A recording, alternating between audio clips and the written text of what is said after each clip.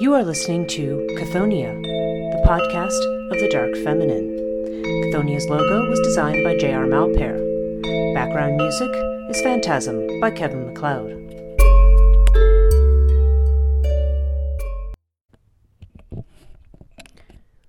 Hello and welcome to Chthoniya.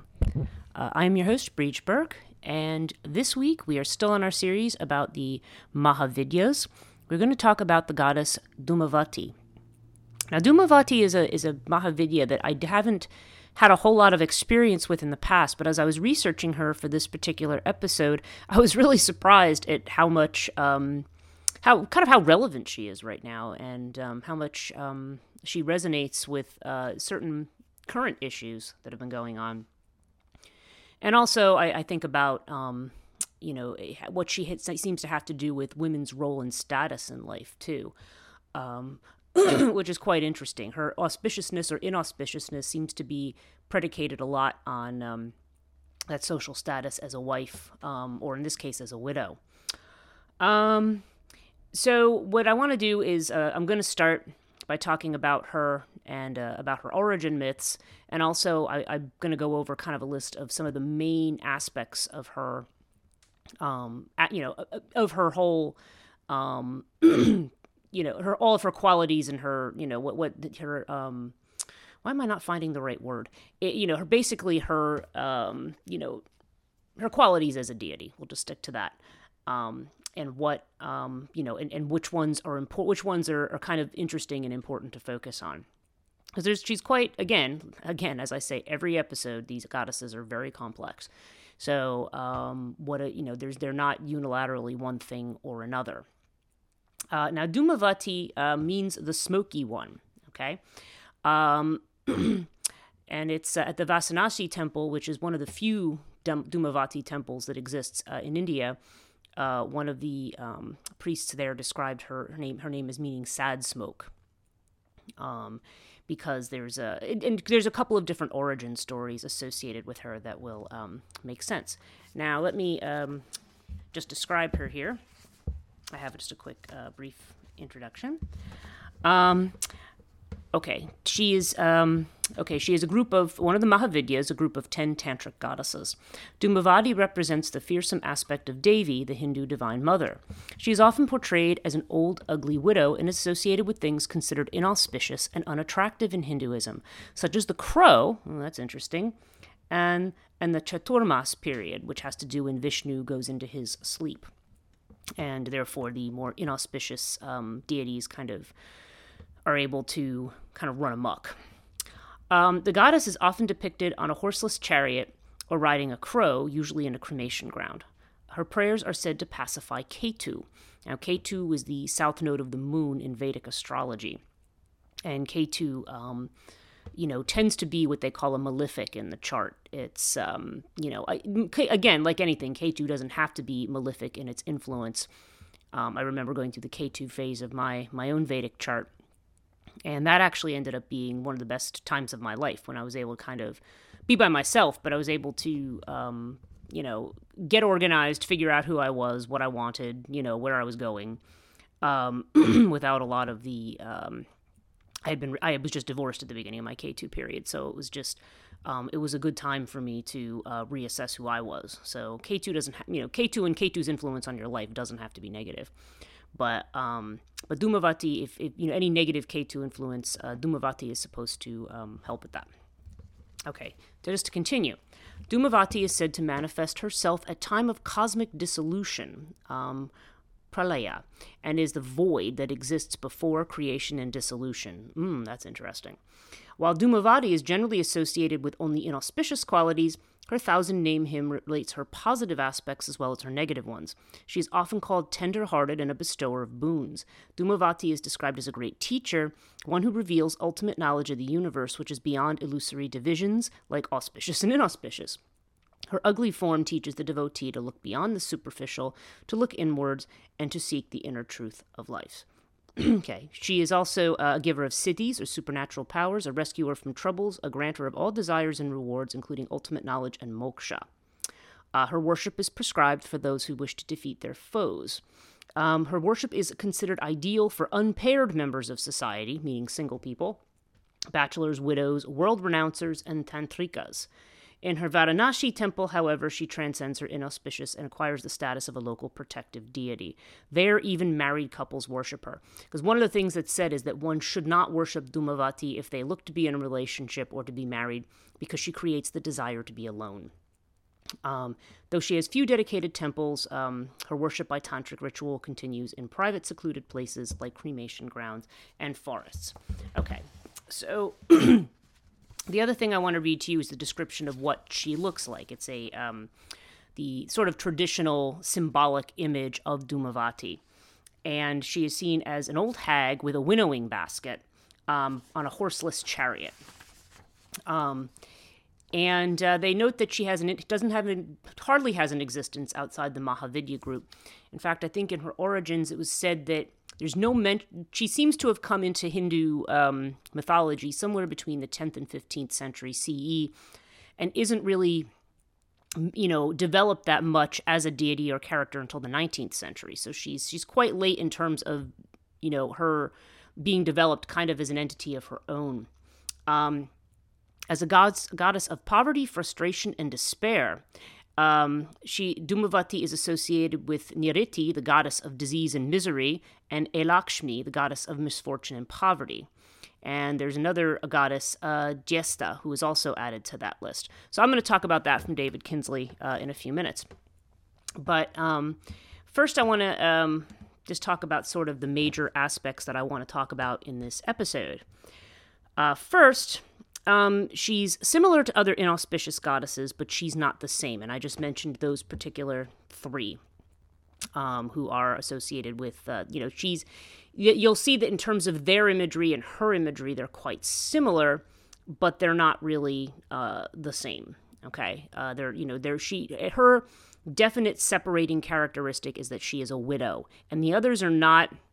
The others are portrayed as married women, even though they may be portrayed with similar characteristics. For example, having the crow, or having a winnowing basket, or carrying a broom. Now that's interesting. You have an old hag carrying a broom.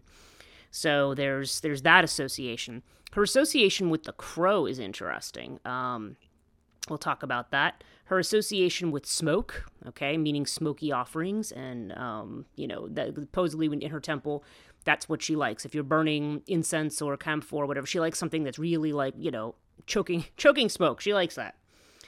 Her association with widowhood, both young and old. Most aspects show her as an old widow, but there are also some representations of her as a young widow, and a young widow is considered to be more dangerous than an old widow. Widows are considered to be troublemakers in Hindu, Hindu social law, I guess you could say. And they're not considered to be. They don't have a social status. Frequently, they wear white. Now, that's kind of interesting because we associate in the West here we think of black as the color of death, but in the East the color of death is white.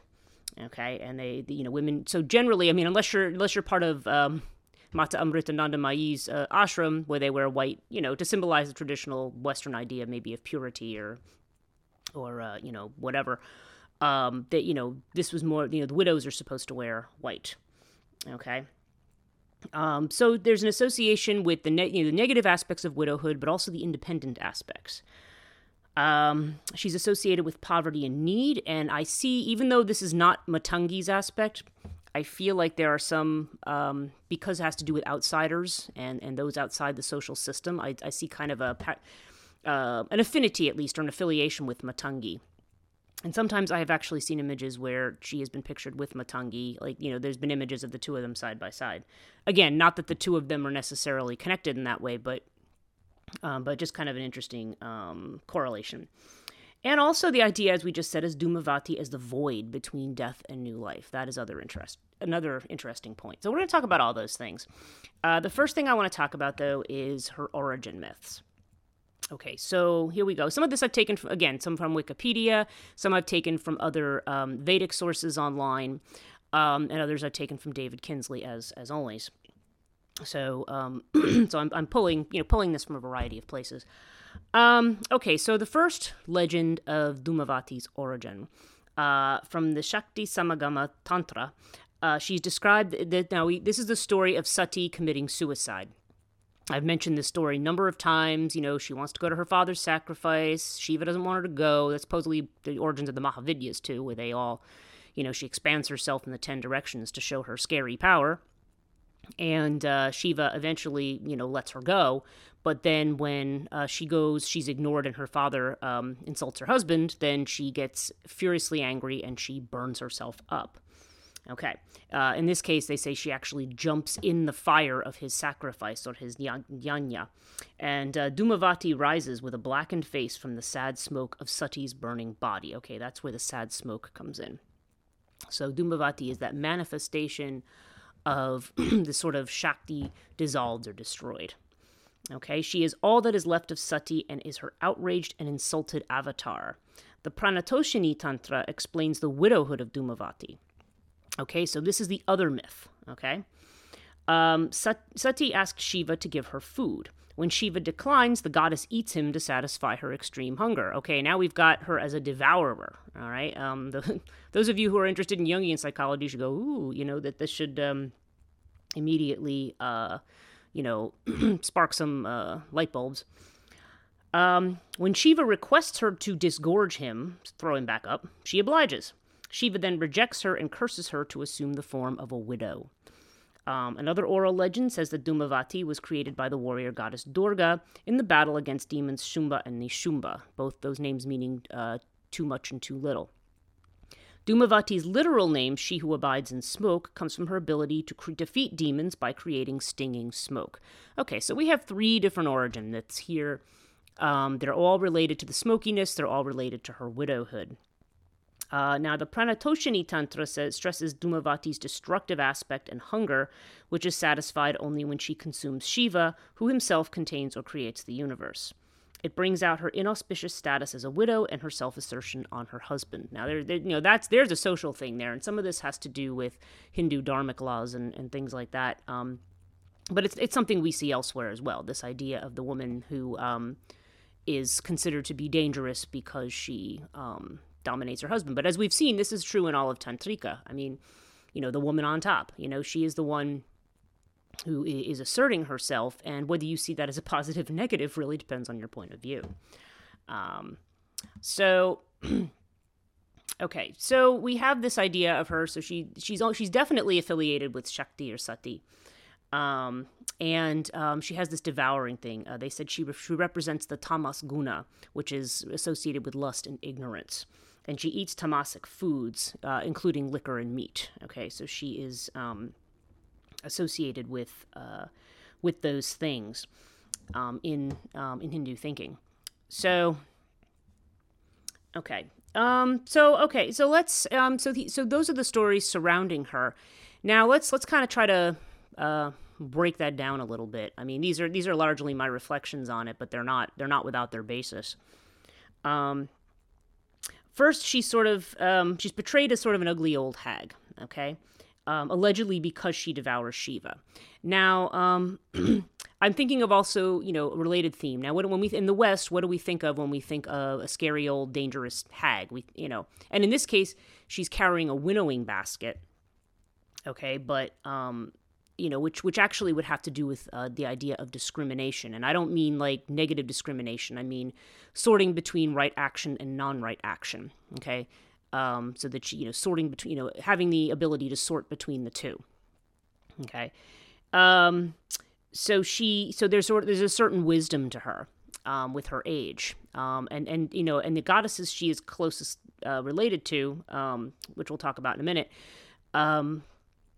those particular goddesses are not they're all kind of they're all very similarly themed as kind of they carry, like I said, some of them carry brooms, and so I can't help but to think of the sort of Western model of the witch, who's an old hag. Obviously she's a wise woman, but she's also she has this devouring aspect. You think about the witch in folklore who devours children, for instance.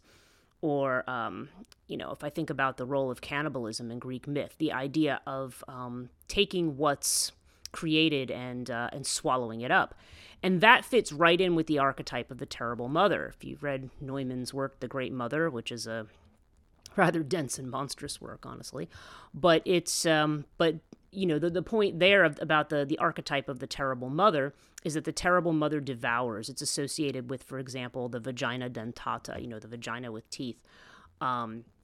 So when you have all these horrific things about, the vagina that devours, or you have this idea of, this part of the reason, when we have this sort of object relations mythology that says, okay, we move from being a child who was in the mother's womb and connected to the mother to developing into an independent being.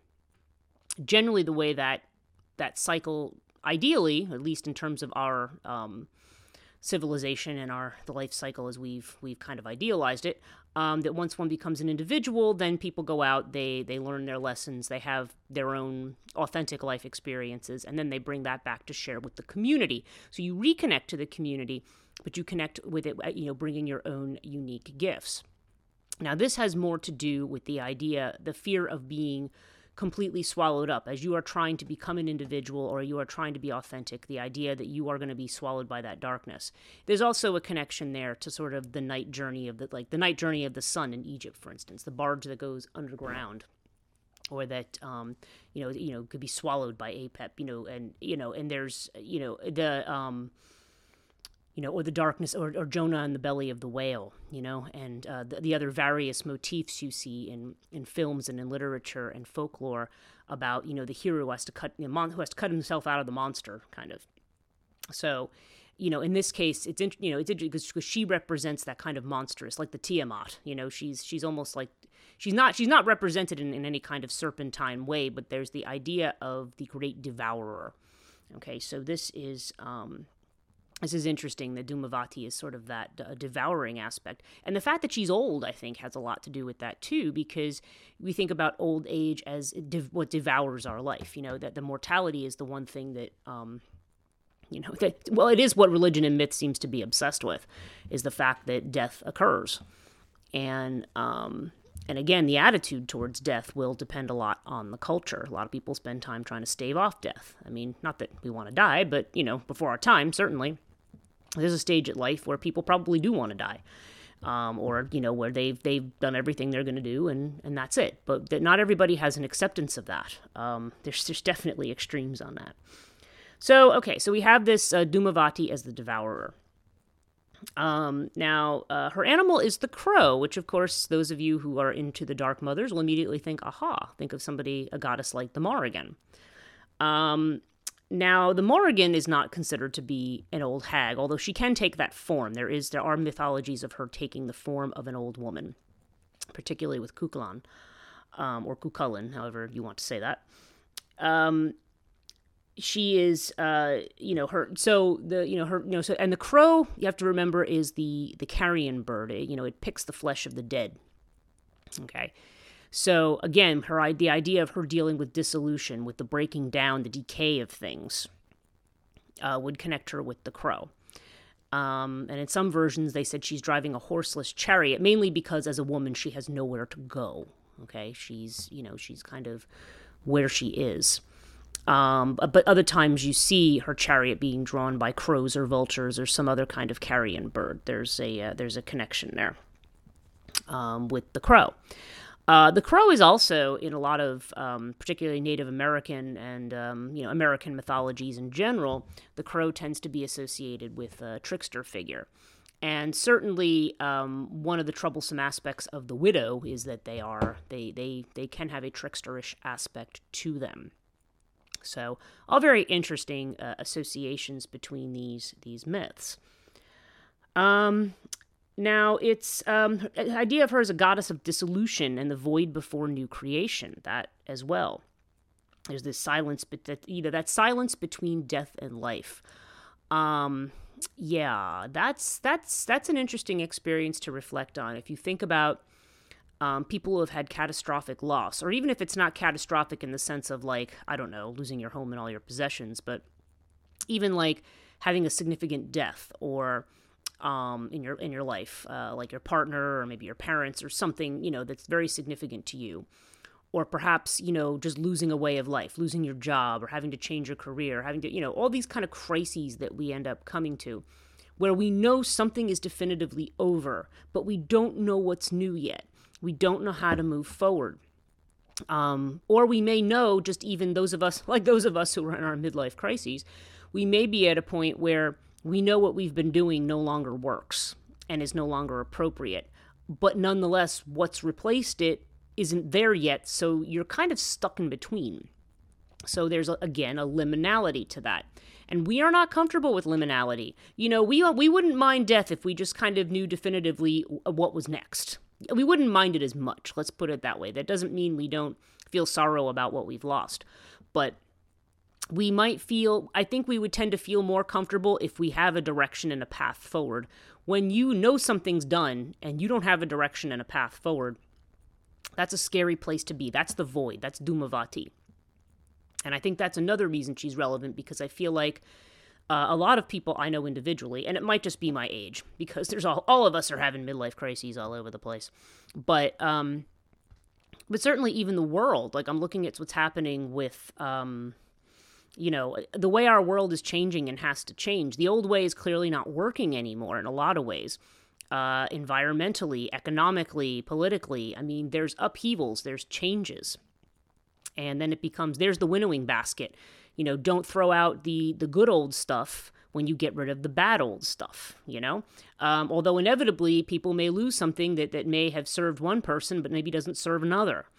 So that's why I say Dhumavati is kind of an important figure for our, for what we're going through right now, because she represents that place of being in the void. And generally what any kind of, spiritual teacher or any kinds of, meditation, whatever that's going to teach you, is that when you're in the void, you just have to be there. You can't be fighting to not be there, to either cling to the past and go back to the way it was, which is what a lot of people are trying to do right now, make America great again, etc. And other things that people, other versions of that from around the world, even to some degree, at least some people who have voted for Brexit were just kind of like, we want to go back to England the way it was when she was great before. You hear some of that rhetoric as well. And the bottom line is you never really go back. And what you're going back to probably never existed. It's the kind of golden age myth, like there was a time when things were great. Well, maybe they probably on reflection, they're not as great as you thought they were. Or maybe they were a personally great time for you and maybe not for other people. But in any case, the past is done. And then it becomes a case of, and you don't want to get too obsessed with the future. So it's really, Dhumavati is about forcing you to live moment to moment in the present, which is what meditation exhorts you to do. Be here and now. Be aware of where you are now, because really that's the only moment that exists. Time is a construct that we use to measure things, basically measuring time between birth and death. Between the beginning of something and the end of something. We use time. This puts you in the space sort of that's outside of time. And we don't like being in that space. We like structure. Okay? So Dhumavati really has an important lesson about living in the present and being here. But also accepting that time marches on and that things change. Okay? And that and in some cases too, given her old age, as it's been said, her apparent, the apparent negativity of her old, and they actually say she has an old ugly form, like, sagging breasts and, she's, wrinkled. And actually they say she has dark skin, which, I'm okay.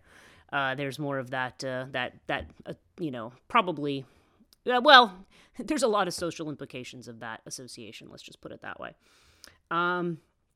But it's kind of that spot of being in the void. There's a new beginning coming. It's just not there yet. So there's also an element of being patient and being in the moment that can be taught to us by Dhumavati. Now here's just another little clip about her that I saw. Dhumavati is a manifestation of the antisocial and inauspicious elements in women and is an antithesis to the goddess Lakshmi, who's the goddess of true wealth. Like Lakshmi, Dhumavati rules over the 4 months of the rainy season, when even solar light is obscured by the evil water spirit. It's interesting interpretation of the rainy season there. But as we know, the rain also serves a purpose. This coincides with Chaturmas, a period during the year where the god Vishnu sleeps. Okay, at that time, darkness rules and the soul loses its usual luster. This period is considered inauspicious, and as such, no auspicious ceremonies like marriage should take place. Okay, now it's interesting. That's 4 months. That's a quarter of the year. Actually, it's more than a quarter of the year, isn't it? It's a third of the year. And it's, there's a third of the year that they think of as being in darkness. Now, we can think of our mythologies like the one of Persephone having to do with winter and spring. The comparative Western myth, at least in Greek myth, might be the myth of Persephone in the sense that when Persephone goes to the underworld to be with her husband, and of course they talk about that as being half the year, then that is when, things die and things don't grow. And in a way, Dhumavati may be very similar. And they're saying that, when Alakshmi, or Dhumavati, any of these other inauspicious deities, when they run amok, it says they run amok with goblins and ghosts. And so you kind of, again, get this kind of feeling that one gets in the autumn when things are dying, and then you move to a holiday like Samhain or Halloween, and then everything, and then you have the death of winter. Now that's certainly true in the West. The way the seasons run in India is different, so it's going to be slightly different in the way that it is interpreted there, but nonetheless, it's the same idea. The idea of another mythology of, the sun being obscured in its own way. In this case, fire obscured by water, in a way. And if you think of fire as being sort of the energy of life, water kind of can have a dampening effect on that, or can put fire out. So, and can create smoke. So, it's kind of like, it's not, you can kind of see where all of that sort of comes together. But Dhumavati, so she has this inauspicious character, but like I said earlier on about my K2 phase, it's like, okay, what is to be done during those periods of time, and what can they actually teach you that's positive? And again, I'm doing a lot of recording right now. Right now, I'm actually out of work because, again, this whole coronavirus thing, they've decided to make us work from home, which I've been doing, but I'm also, doing some of this other work in between. And so everybody's very scared and they're very upset, and there's a lot of people going absolutely crazy, both like in the stores and online, and people screaming at each other to stay home. I mean, it's just it's crazy.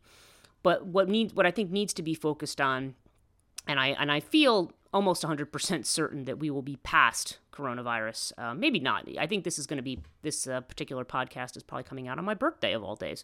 So it will, we might be just getting past it by then. I don't predict it lasting more than another 3 to 4 weeks at most, maybe to the end of April at most.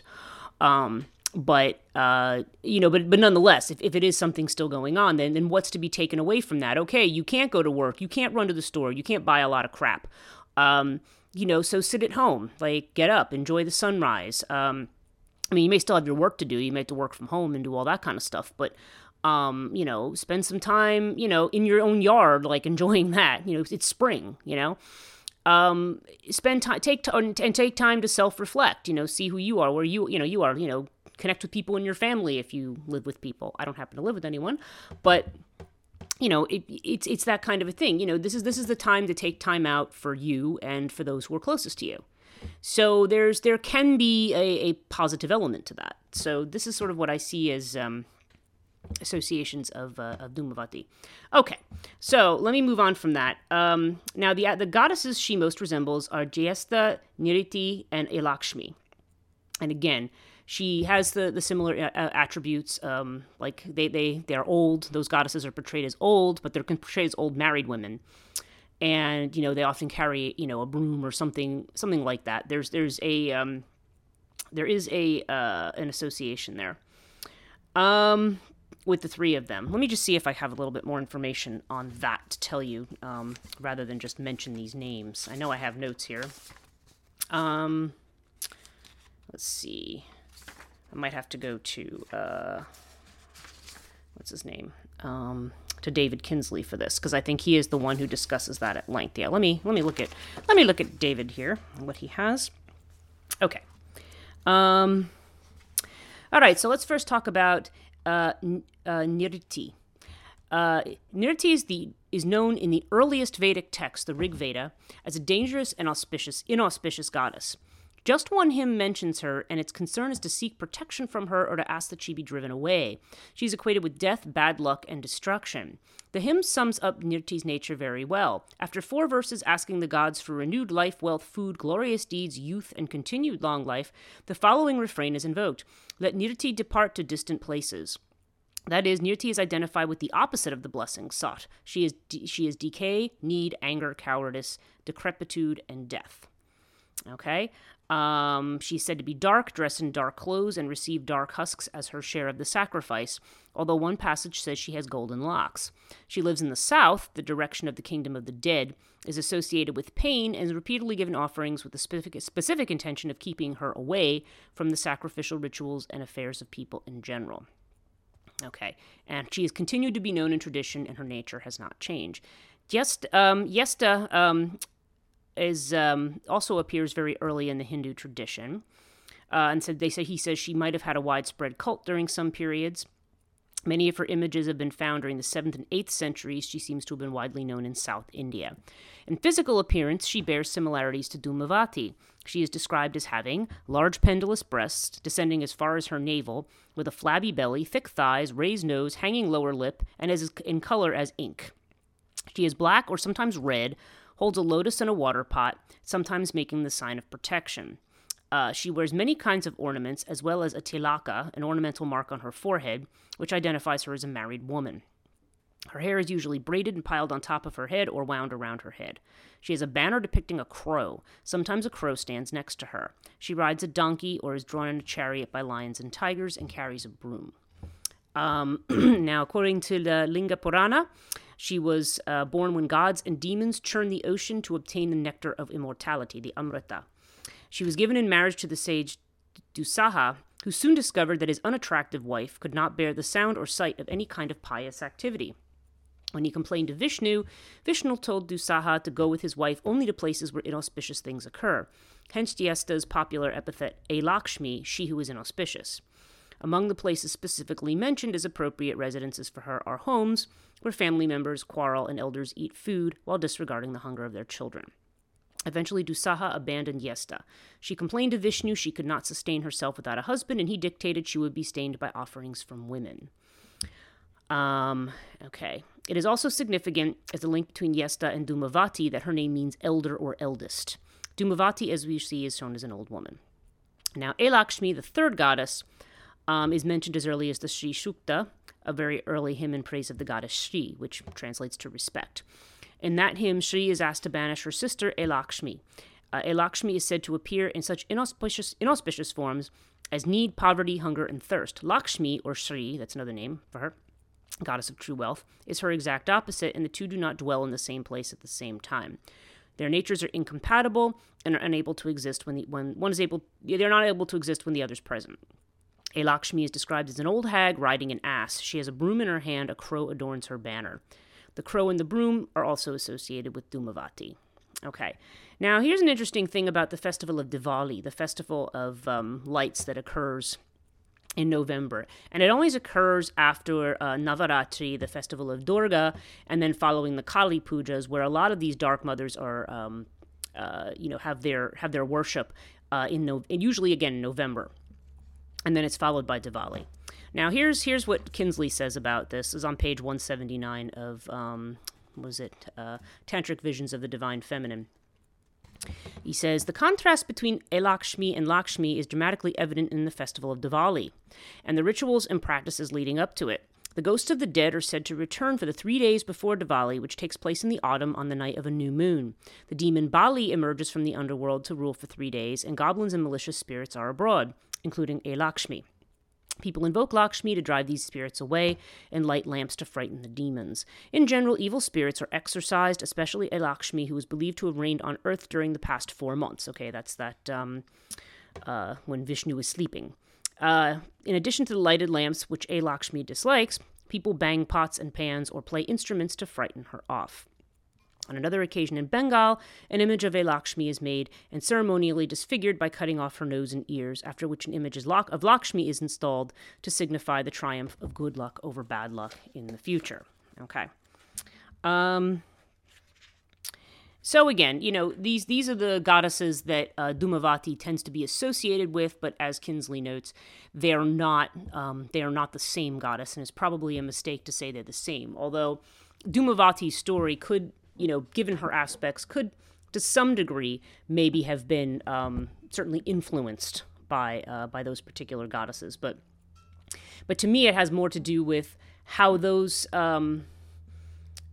how the particular attributes or things that they're associated with, what they have in common, the old age, the carrying a broom or a winnowing basket, the associations with the crow. I think it has more to do with what those particular things tend to be associated with. If the deity is associated with them, they tend to represent those particular qualities. Okay. Now, Dhumavati does have fierce characteristics. Again, referring to Kinsley here. Let's just read from this. Okay, so first I'm going to go back. Dhumavati is described as ugly more often and more consistently than the other three goddesses. Her breasts are dried and withered, her face is nasty and wrinkled, her teeth are crooked or missing, and her hair is gray and disheveled, and her clothes are dirty and worn. That's the other thing, she wears dirty clothes. Although the other goddesses are certainly not said to be attractive, there's a stronger insistence on Dhumavati's unattractive experience in most written descriptions. Dhumavati is also described as fierce, frightening, and fond of blood, characteristics not emphasized in descriptions of the other three goddesses. Dhumavati, for example, crushes bones in her mouth and the sound is awful. She is said to make the noise of drums and bells, which are frightening and warlike. She wears a garland of skulls, chews on the corpses of the demons Chunda and Munda, where anger and passion, and drinks a mixture of blood and wine. Her eyes are glaring red, stern, and without tenderness. She carries yamas with god of death, buffalo horn in her hand, symbolizing death. She dwells with widows in ruined houses and in wild, uncivilized, dangerous places such as deserts. Okay, and deserts, by the way, are often associated with the western land and thus with death, where the sun sets. Also, unlike the other three goddesses, Dhumavati is related to Shiva, albeit indirectly in some cases, and his spouse Sati. So this is another the sort of ferocious aspect of Dhumavati. Although, as we'll see, she has also been, like I said, described at the one temple that is dedicated to her, in particular in South India. She is considered to be, even though she has this ugly appearance and this fierce nature, she can be very tender-hearted towards those who seek her help.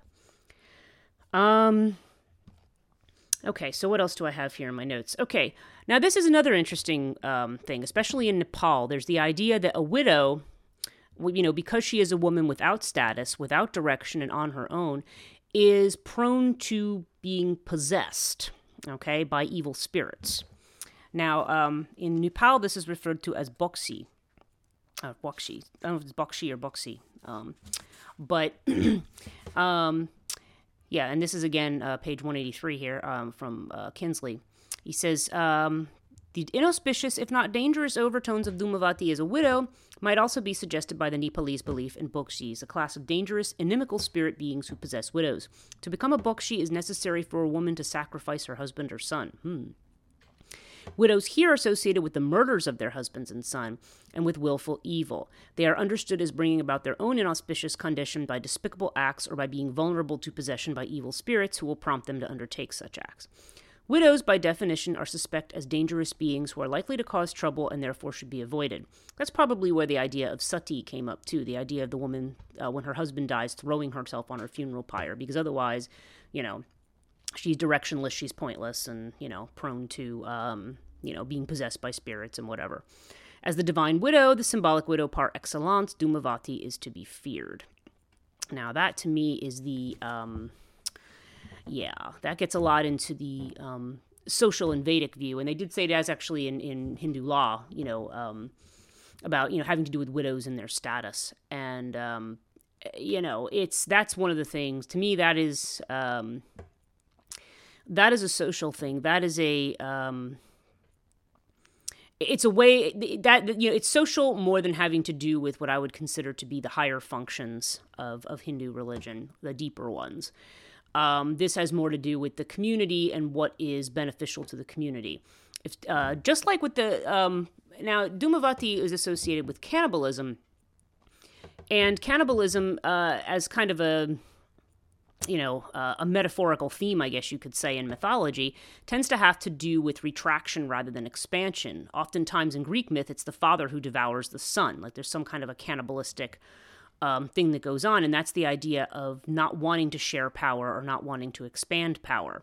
So in this case, what we're talking about is, reducing the, it kind of goes back to that devourer element. That the widow is one who takes resources, but can't bear children anymore, doesn't have a husband anymore. Maybe they can bear children anymore. Actually, again, the young widow is considered to be a danger as well, because she is still considered to be inauspicious, but she's also an independent woman. Ooh, God forbid, right? So the independence factor is something to be thought about there, about having to do with the social value system. To me, less with the deity itself. You kind of have to look beyond that to get to, what the deity really is, or what, obviously, yeah, you don't want to do rituals or form alliances that are going to bring influences into your life that you don't want. Nonetheless, you need to acknowledge that those forces are there, and you need to show respect for them. And it's not uncommon, certainly in paganisms, ancient paganisms, for the community to, do these kinds of things, to say, hi, I know you're there, but and I respect you and your power, but please stay away from me, because people don't want these things into life. We don't want poverty. We don't want homelessness. We don't want to be directionless. We don't want things. We want a life full of abundance and meaning, and we want an expansive life, not a contracting one. Dhumavati represents a contraction. She represents dissolution, not the outpouring of Shakti, but rather the retraction of it. Okay. Now, when I see this idea of sad smoke, I made this comment to myself in my notes on this. Dhumavati, I have a work that I'm working on called the Morrigan Diaries, and I sort of have 3 different views of the Morrigan. And of course, maybe not coincidentally, the Morrigan has 3 different aspects. But these are all aspects that have kind of come, I don't know. Some of them are just in dreams or in inspirations. They're not fantasies. They're just these kind of inspired view of the way I see the Morrigan. Okay? And, it's interesting because when I'm reading the characteristics of Dhumavati as she is seen in her more, I don't want to necessarily say auspicious form, but, one more sympathetic form, tends to be at least one very solid view that I have of the Morrigan. I have views of the Morrigan that are decidedly powerful, decidedly sexual, but then I have another view of her that she is, and again, Morrigan is associated with crows, as someone who's sort of either plagued by betrayal or distrust or misunderstanding, bad luck, loss. Because the Morrigan Diaries is about the Morrigan, being here in the world at this time.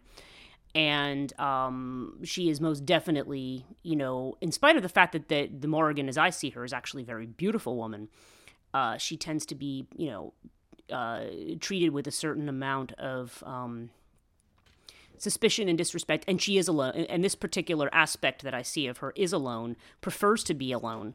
And but is also very tender towards people who appeal to her, and even if they don't fully understand her, at least that they are they obviously have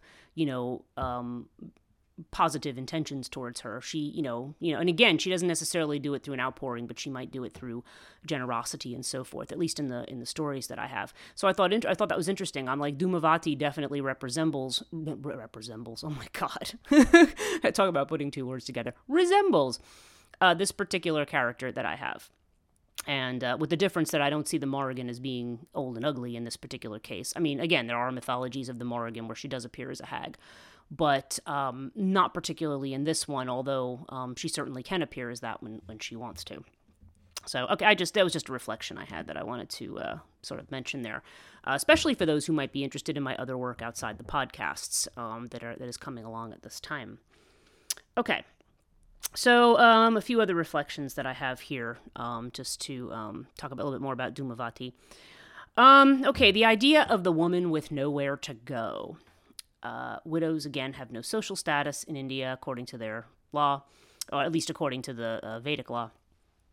And that's why she's associated with poverty and need, because, since she doesn't have a husband to take care of her, she doesn't have anything. She's kind of on her own. And that's why her chariot usually is portrayed as having nothing to draw it. There is nowhere for her to go. And that's really quite sad. It kind of makes her, and that's why I think in my mind, I sort of started allying her a little bit with Matangi, in the sense that they both have to do with those who are now cast out of society. You're no longer useful to us.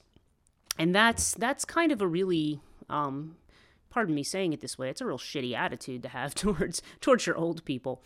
And it's, because there's obviously wisdom, but see, the wisdom of the older woman. An older man might be a sage and go off into a forest. And technically speaking, what they've said is that a woman could do that too. That could be just like a man at that age of life. She could take, vows of renunciation and leave the world and try to, have some kind of spiritual attainment. But women who still choose to be in the world, it's like, well, what good are you? You're not producing children. You're not, I mean, it doesn't mean necessarily that person isn't a mother or doesn't have a family already.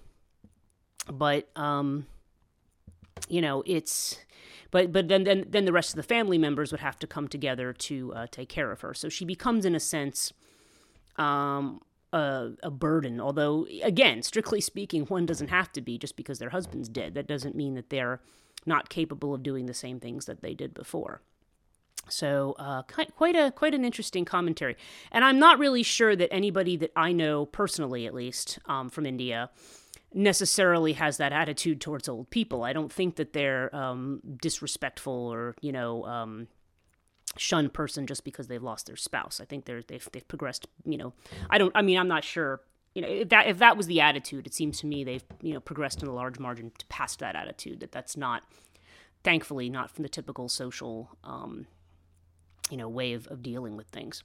But it's interesting because the idea is that now that what I find interesting about it is the idea that now that the woman is free, because she doesn't have her family obligations, she doesn't have her husband, although she might have her family obligations, right? But she doesn't have a husband anymore, so she is no longer bound to his will.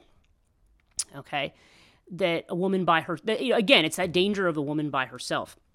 There's a book that came out. I want to say it's by W. Scott Poole, Poole being Poole.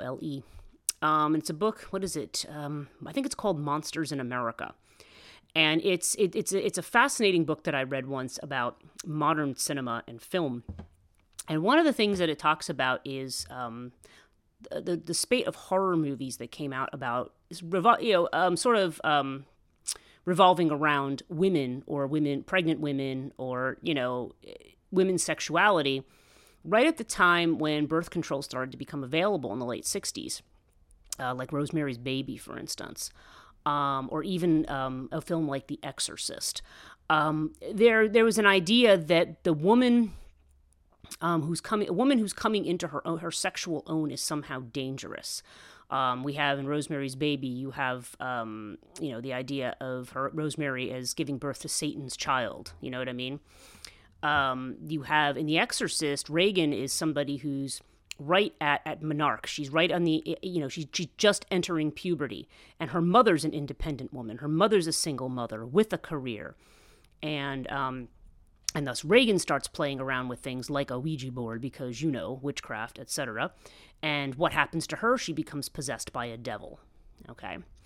Or by a demon, by an ancient Babylonian deity or something, which is quite fascinating and funny at the same time. I know it's supposed to be based on a true story, which, by the way, is actually about a boy.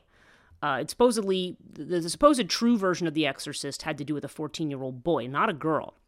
The fact that they chose a girl at that age and that they made her mother the way she was tells you it's a commentary, because there was a lot of commentary at the time, and you should read his book, or at least his chapter on that. It's fascinating. Monsters in America by W. Scott Poole, where he talks about how, and the church put a lot of things out about how, what this was going to do, like with these women now who could control when they were going to have children. And, this was just not right, because now women were going to behave, in such a fashion where they felt that they had sexual freedom. Ooh, my goodness, And we may sort of laugh at this today, but a lot of those standards still stick. The way that we feel about virginity before marriage, for example.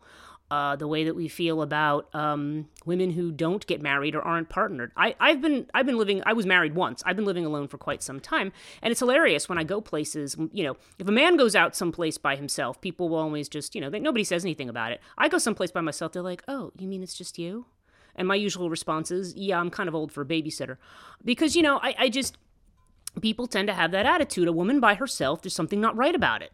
You have to have somebody with you, because somehow there's something about you. And nobody who's doing this is doing it consciously. This is just the social script. Women have to kind of be, kept under, the idea of, under the script of a man. And it's, and Dhumavati kind of really like brings that home, the aspects and the social attitude there. And it's just ridiculous. And so I think we need to really look at Dhumavati, in terms of her more, what she represents in a positive way. The way she shows us that, yeah, you know what, it's okay to be in a spot where you don't have a goal and an aim and a direction. And yes, things do pass out of your life. And you know what, it's good to just sit with that and be where you are. It's okay to have sorrow. It's okay to have anger.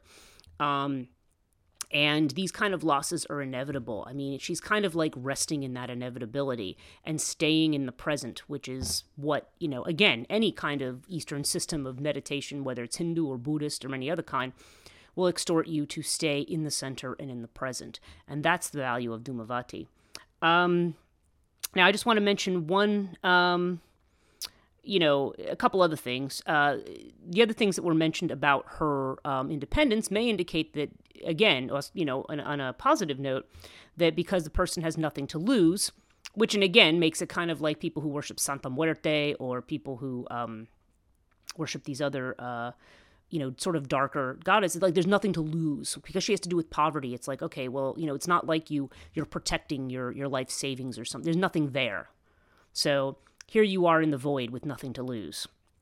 Okay, and that can create, worship of Dhumavati can create an indifference to worldly goals and aspirations, which is why she's also said to lead to moksha, or liberation from birth and rebirth.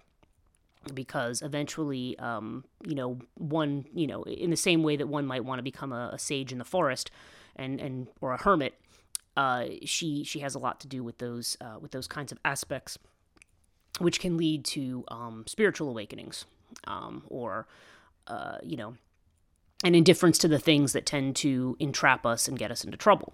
So, there's other ways to look at it. I had one more thing about, have it at the end here, about, so Kingsley, just at the end of his chapter on Dhumavati, talks about 3 different paintings of her that are out of character with the others. One in which she's wearing a white sari, which that to me is not out of character when you're talking about death, riding on a crow. And then there's another one that's a very erotic image of her. And, so in other words, there's some variations on the traditional Dhumavati theme. And he's saying, well, what does this mean? He says, it's possible there's another tradition, which I have not been able to find, in which Dhumavati is not a widow and is not described as ugly and clothed in soiled, worn garments. Oh, and that's the other thing. She's wearing jewelry in a lot of these. And normally part of her aspect is that she's unadorned. She doesn't wear any jewelry. Barring this, a plausible interpretation of paintings might relate to the reputation of widows as dangerous to men. Attractive young widows, who in most upper castes are prevented from remarrying, are considered particularly threatening. Because her husband has died, the widow is a woman who has lost her social identity, at least from the point of view of the Hindu law books. From the male perspective, she's a social misfit, and if she's attractive and still in her childbearing years, she represents temptation. She might also be understood to have strong, unsatisfied sexual longings, particularly in light of the claim made many male-authored texts that females are sexually insatiable. Yeah, probably not. But anyway, maybe some women are. I don't want to speak for all women. But the idea that that's that's a general characteristic of women, no. In short, the widow is understood to be sexually tempting to males. A saying popular in Varanasi captures this: widows, bulls, stairs, and sannyasis. If you can save yourself from these, for you awaits the liberation of Kashi.